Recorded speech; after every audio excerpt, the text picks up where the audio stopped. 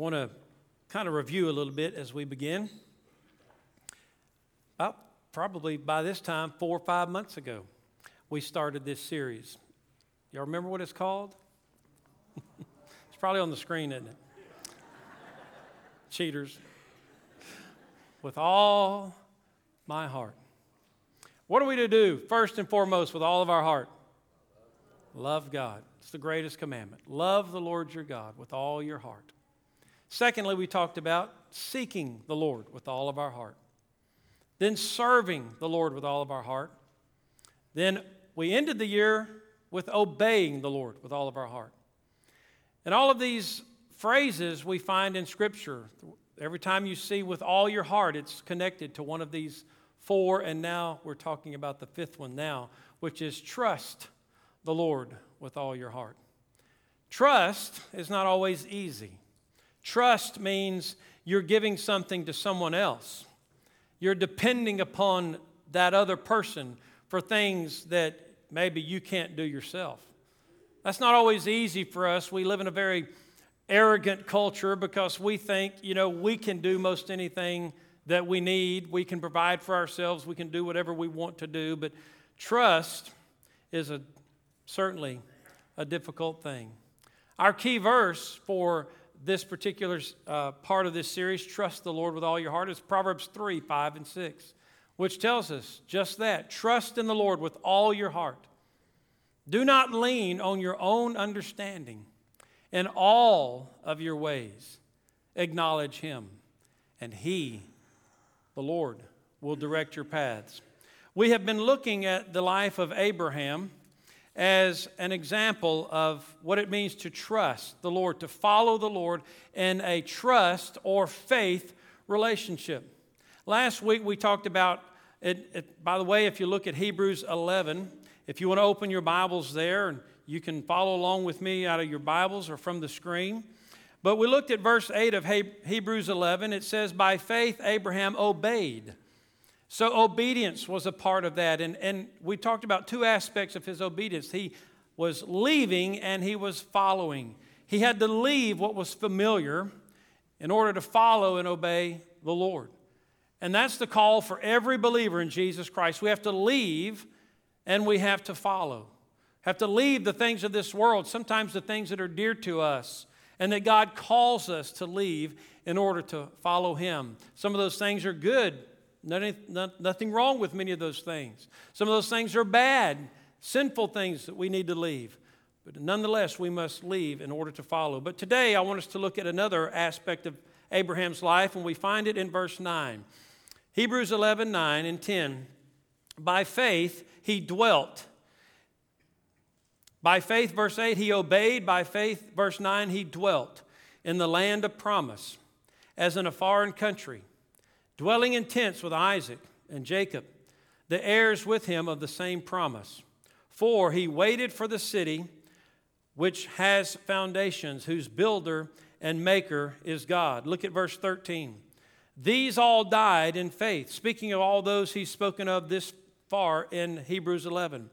Not having received the promises, but having seen them afar off, were assured of them, embraced them, and confessed that they were strangers and pilgrims on the earth. For those who say such things declare plainly that they seek a homeland. And truly, if they had called to mind that country from which they had come out, they would have had opportunity to return. But now they desire a better, that is, a heavenly country. Therefore, God is not ashamed to be called their God, for He has prepared a city for them.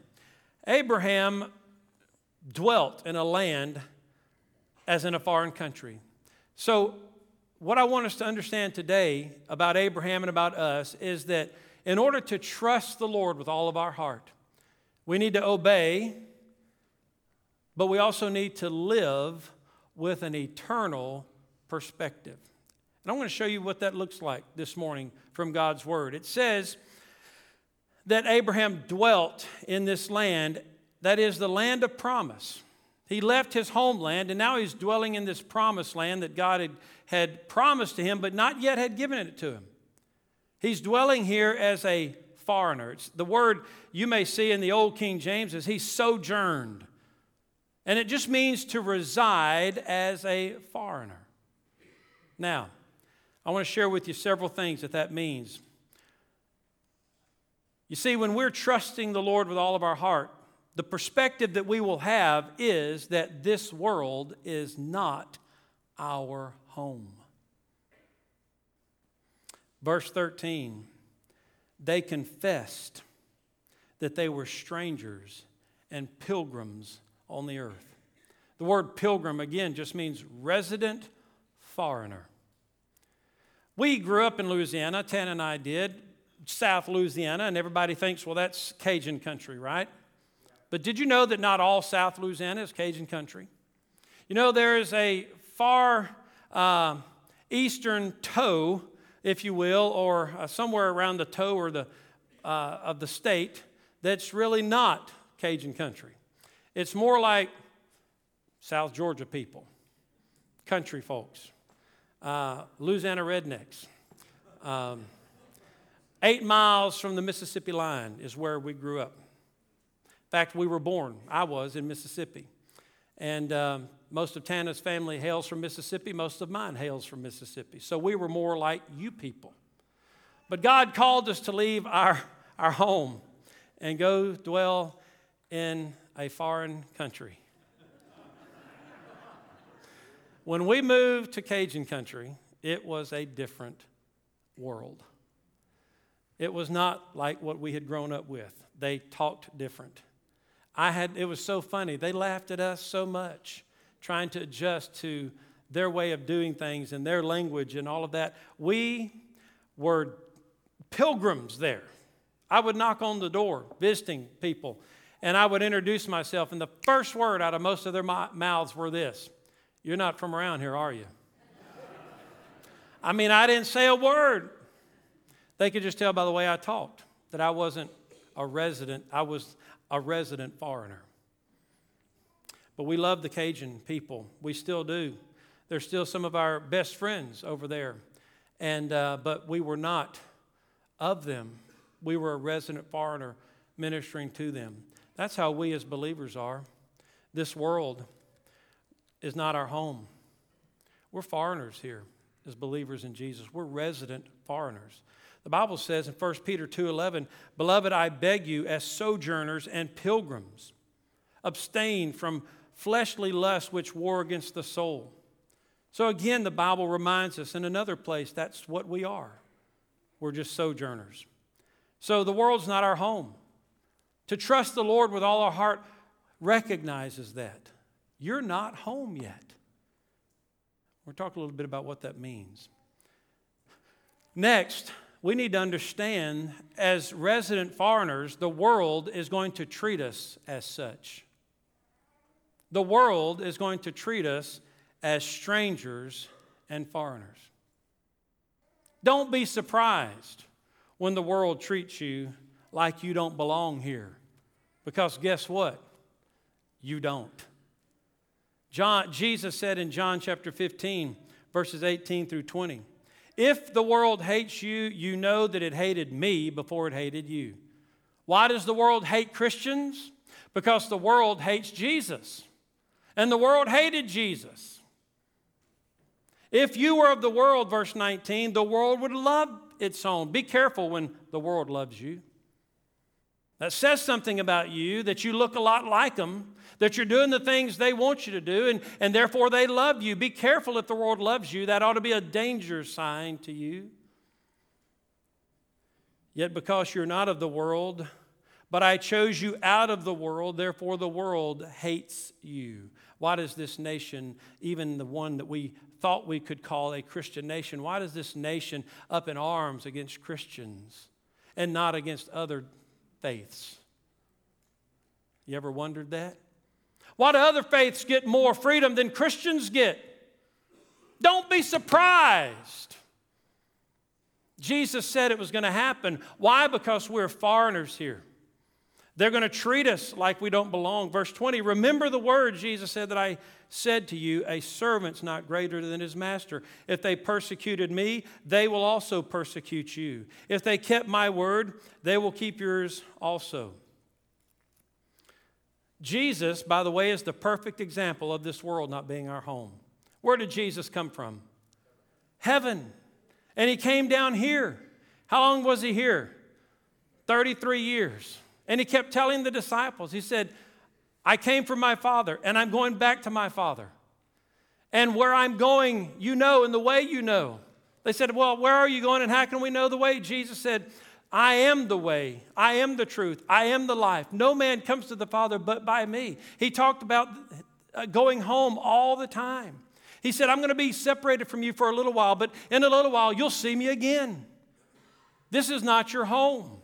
Jesus was a perfect example of that, and followers of Jesus are the same way. Listen, folks, Christians, we're not supposed to fit in here. So stop trying to. I never cease to amaze how the world, the Christians trying to look like the world. Listen, to the world, if you're a Christian, you're an oddball. You're a freak. Especially if you live like one. And one of the church's biggest problem is that we're trying to not look like an oddball to a lost world. We want to be saved, but still look like we're lost. Thinking if we look more lost, then we'll appeal to the lost world. That's so backwards, I don't even know where that came from. I do know where it came from. You want to hear? The pit of hell.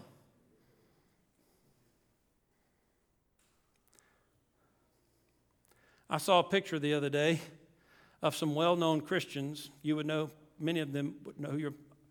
And I'm sure they were just messing around. I don't want to stand in judgment of them, but they were dressed like thugs, and they were making gang signs, trying to look cool. But they claim to be Christians, but they're dressed like thugs, making gang signs, trying to look cool. I just was wondering, did that make Jesus more palatable to the gang members? Maybe was that their motive, or were they just trying to look cool? Got me to thinking about this. Why the church and Christians think the way to appeal to the world is to look like them. We're not supposed to look like them. We're not supposed to fit in. We're weird. Accept it. Embrace it. And be as weird for Jesus as you possibly can. I don't mean strange as in freaky, but just if you just live like Jesus and you let Jesus live through you, you don't have to try to be weird. They'll think you're weird anyway. I mean, who forgives when an offense is done? No, the world doesn't. They get revenge. And when you don't seek revenge but forgive, you're weird. Who doesn't run around on their wife or their husband? And who doesn't have sex anytime they want to outside of marriage? Followers of Jesus, that's weird. Y'all are freaks. You see, just live like Christ. If the lost world isn't drawn by the Holy Spirit to Jesus Christ, then our meager efforts to woo them by looking like them will end in failure. So the world is going to treat us like strangers and foreigners. Don't be surprised at that. Embrace it. And be as much like Christ as you can be. The next thing that we understand here is that the world, in order to trust the Lord with all of our heart, we understand we're strangers and foreigners. We're going to be treated like that. But here's one thing that will probably hit more closely to home is that this world is not supposed to be a perfect utopia. Somehow when we get saved, we think God is going to solve all of our problems down here. How many of you have had all of your problems solved? How many of you have never lost a loved one? How many of you have never gotten sick? How many of you never lost a job? How many of you have never suffered heartache and pain? You see, in order to trust the Lord with all of our heart, we have to understand that this world is not supposed to be perfect. This world is not where we should be comfortable. This world's not going to be safe. It's not going to be always a life of ease and peace. And we think it should be. But if you read these stories, and I will bring you, if you would, to chapter 11. These won't be on the screen, but I want you to look in your Bibles at Hebrews 11.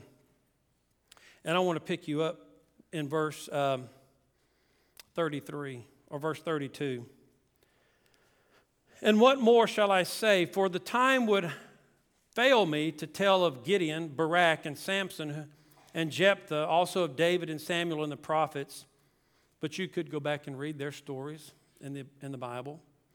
And it talks about their victory, who through faith subdued kingdoms, worked righteousness, obtained promises, stopped the mouths of lions. Who was that? Daniel. Quenched the violence of fire. Who was that? We talked about them recently. Shadrach, Meshach, and Abednego. Escaped the edge of the sword. That would be someone like Paul, who was scheduled to be beheaded, and then the church prayed, and the angels came and took Paul out of prison, and they didn't even know what had happened. Out of weakness were made strong, became valiant in battle, turned to flight the armies of aliens. Women received their dead raised to life again. Wow! Don't you wish the Christian life were just like that for everybody? Every problem we ever had, we got escaped from. Isn't that what it's supposed to be down here? Isn't that what we expect it to be down here? Yeah.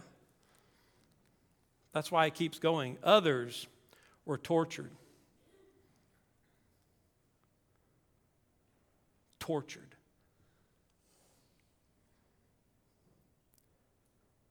Not accepting deliverance.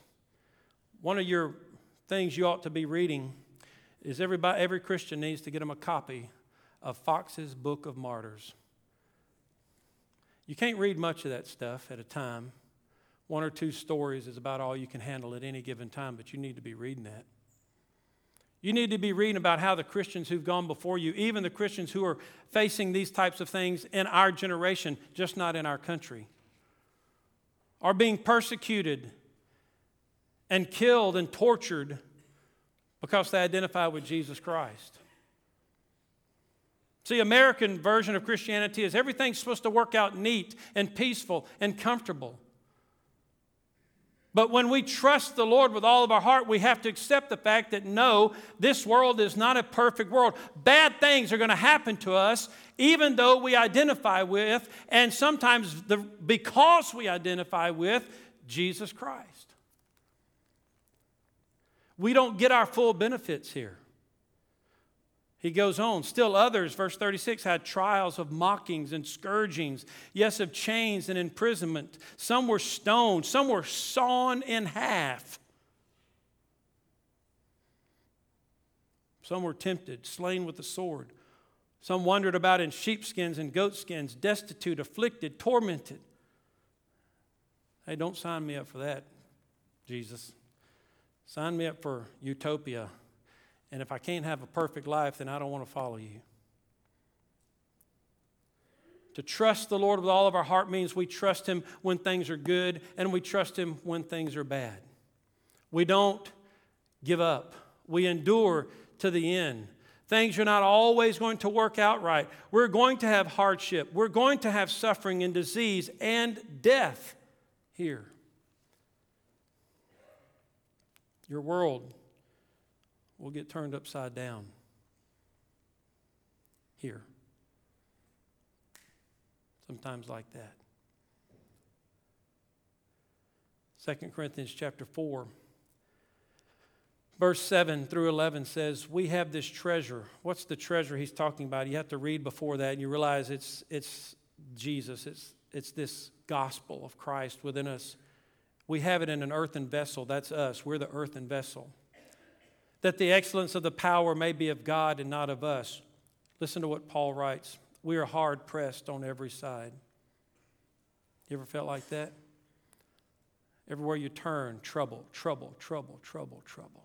Hard pressed on every side, but not crushed. Perplexed, confused, bewildered. Why? But not destroyed. Or but not in despair. Persecuted, but not forsaken. Struck down, but not destroyed. always carrying about in the body the dying of the Lord Jesus. You're not going through anything Jesus hadn't already been through. You're not suffering anything that the Son of God has not suffered. Not even temptation. For he was in all points tempted like we are, yet without sin. We're always carrying in our body the dying of the Lord Jesus. Why? So that the life of Jesus may be manifested in our body. The world, we don't need to look like the world. The world needs to look at us and see that we can suffer with joy. That we can have trust and faith when we don't have all the answers. And that we can walk through these valley experiences and have the abiding presence and the peace of God that surpasses all understanding. The world looks at us and scratches their head. How can they have such peace when they're going through such turmoil? Verse 16 and 17 of 2 Corinthians 4, therefore we do not lose heart. Even though our outward man is perishing, yet the inward man is being renewed day after day. For our light affliction, which is but for a moment. And I know what you're thinking. Paul wrote this not knowing what I'm going through thousands of years later. He can't call what I'm going through light affliction. He can when you compare it to what he compared his affliction to. First of all, think about what Paul went through. We don't have time to go and look at what he all went through. But he says, for our light affliction, which is but for a moment. How can he say my affliction is momentary? Well, I've been going through this hardship for so many years. It's short. And it's light when you compare it to what he compares it to. It's working for us a far more exceeding and eternal weight of glory. When you compare it to what God has prepared for you in heaven, and what God is working in you, whatever affliction, whatever suffering, whatever hardship we're going through is light and momentary compared to the weight and the eternality of the glory that God has prepared for his people. It's just a matter of your perspective. Those who trust the Lord with all their heart keep an eternal perspective, especially when things are terrible down here. You've got to keep your eyes on the prize. One more thing about the world, and I'm probably going to have to stop here and finish the rest of it next week. The world, those who live, those who trust the Lord with all their heart, recognize the world's not their home. Therefore, they're going to be treated like strangers and foreigners. They're going to have to accept hardship as part of God's education and training. It's not going to be perfect here. And they also will have to acknowledge that the world is passing away. This is a temporary world. We can build monumental structures. We can build what we think are permanent buildings and towers. And the Bible has to remind us that all this is going to melt with fervent heat. Look at Hebrews 11:9. Let's go back and read that verse 8 and 9 again. Verse 9, by faith he dwelt in the land of promise as in a foreign country, dwelling in what? Tents. How many of y'all live in a tent? Really? Nobody? You wouldn't dare. That's where Abraham lived. What's a tent? I bet even if your house burned down, you wouldn't live in a tent, would you? You'd find a way to get you a hotel room or bunk in with your family members or something. Tents. No, we only do that if we're going camping. I mean, I like to camp, but I don't want to sleep in a tent my whole life. What's a tent? It's temporary. That's the emphasis here. Abraham, by faith, he lived in a tent. God, you've made me the father of many nations. That's what you told me. God, You said I'll have descendants as numbers, the stars in the sky and the sand on the seashore. God, you said a king that would rule forever is coming from me. Certainly I deserve a palace. Certainly I deserve great wealth and fame and position and authority and power. No. Abraham had to dwell in a tent.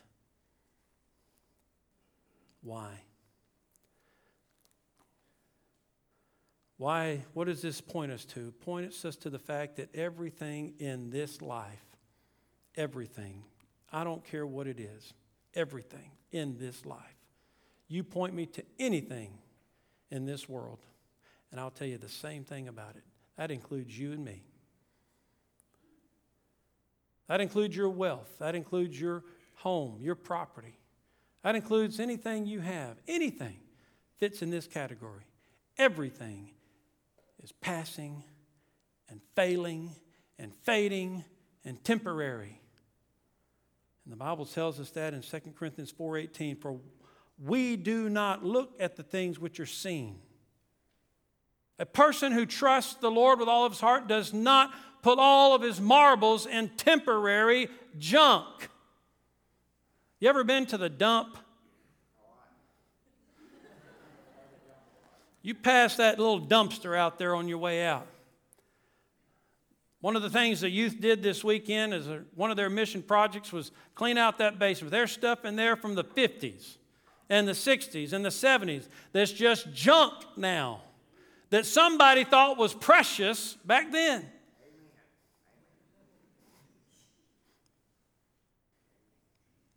You got stuff in your closet that needs to be in that dumpster. You thought it was precious, but you ain't touched it in 25 years. It's junk. And we hang on to junk. And we got to let go of it. I'm going to quit preaching when Bob quits amening me. So you're the target now, buddy, not me. That's right. Amen. Yeah, we need to have a rummage sale. We want to profit from our junk, don't we? We do not look at the things which are seen, but at the things which are not seen. We look at the things which are not seen. That doesn't make sense. How can you look at something you can't see? Back to Hebrews 11:1.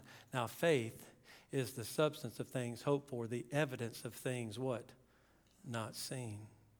A life of faith, a life of trust in the Lord doesn't look at what they can see and put all their marbles in faith and trust in that. They put their faith and their trust in what they cannot see, what they've been promised. For everything you can see, he says, is temporary. If you can see it, it's temporary.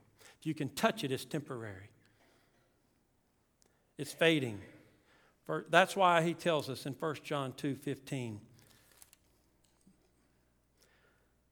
do not love the world or the things in the world.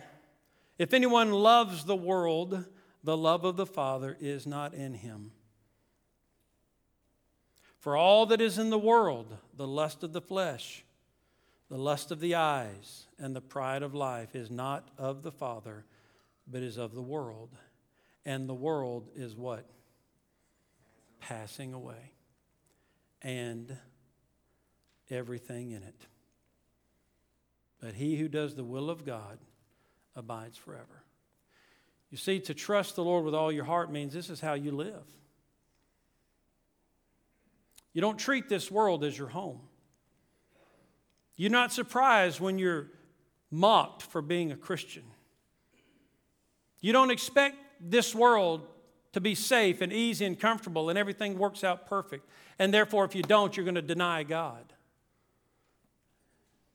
And you realize that everything you can put your hands on is not worth trusting in. You got to trust in God and his promises. I want to ask you to bow your heads with me.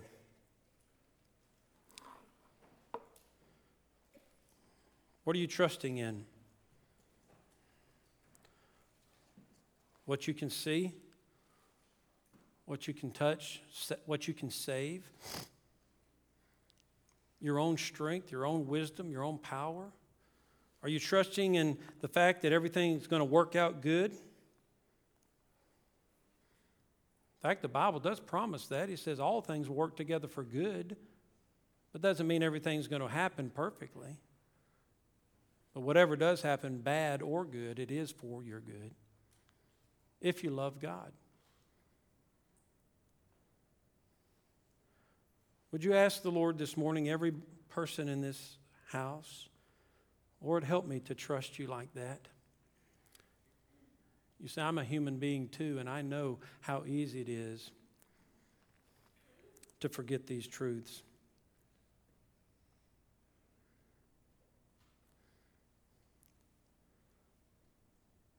When things don't always go the way you plan it or expect it. And you're forced to trust the Lord. Most of you know what our family's been through this week. As our little grandbaby came near tragedy. Scared us. But it forced us. We had a choice: freak out or faith in.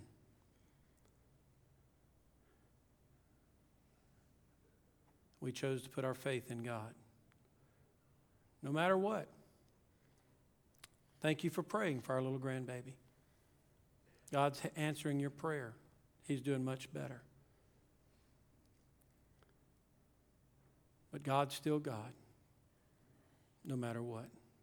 And He's worth trusting, no matter what. There could be someone here today that's never really trusted the Lord. They've never really been saved. You've never trusted Him with your sin. You see, you have to trust that if you give Him and confess your sin, that He will forgive you and save you. You can't be saved without faith. You have to believe that what Jesus did on the cross was for you.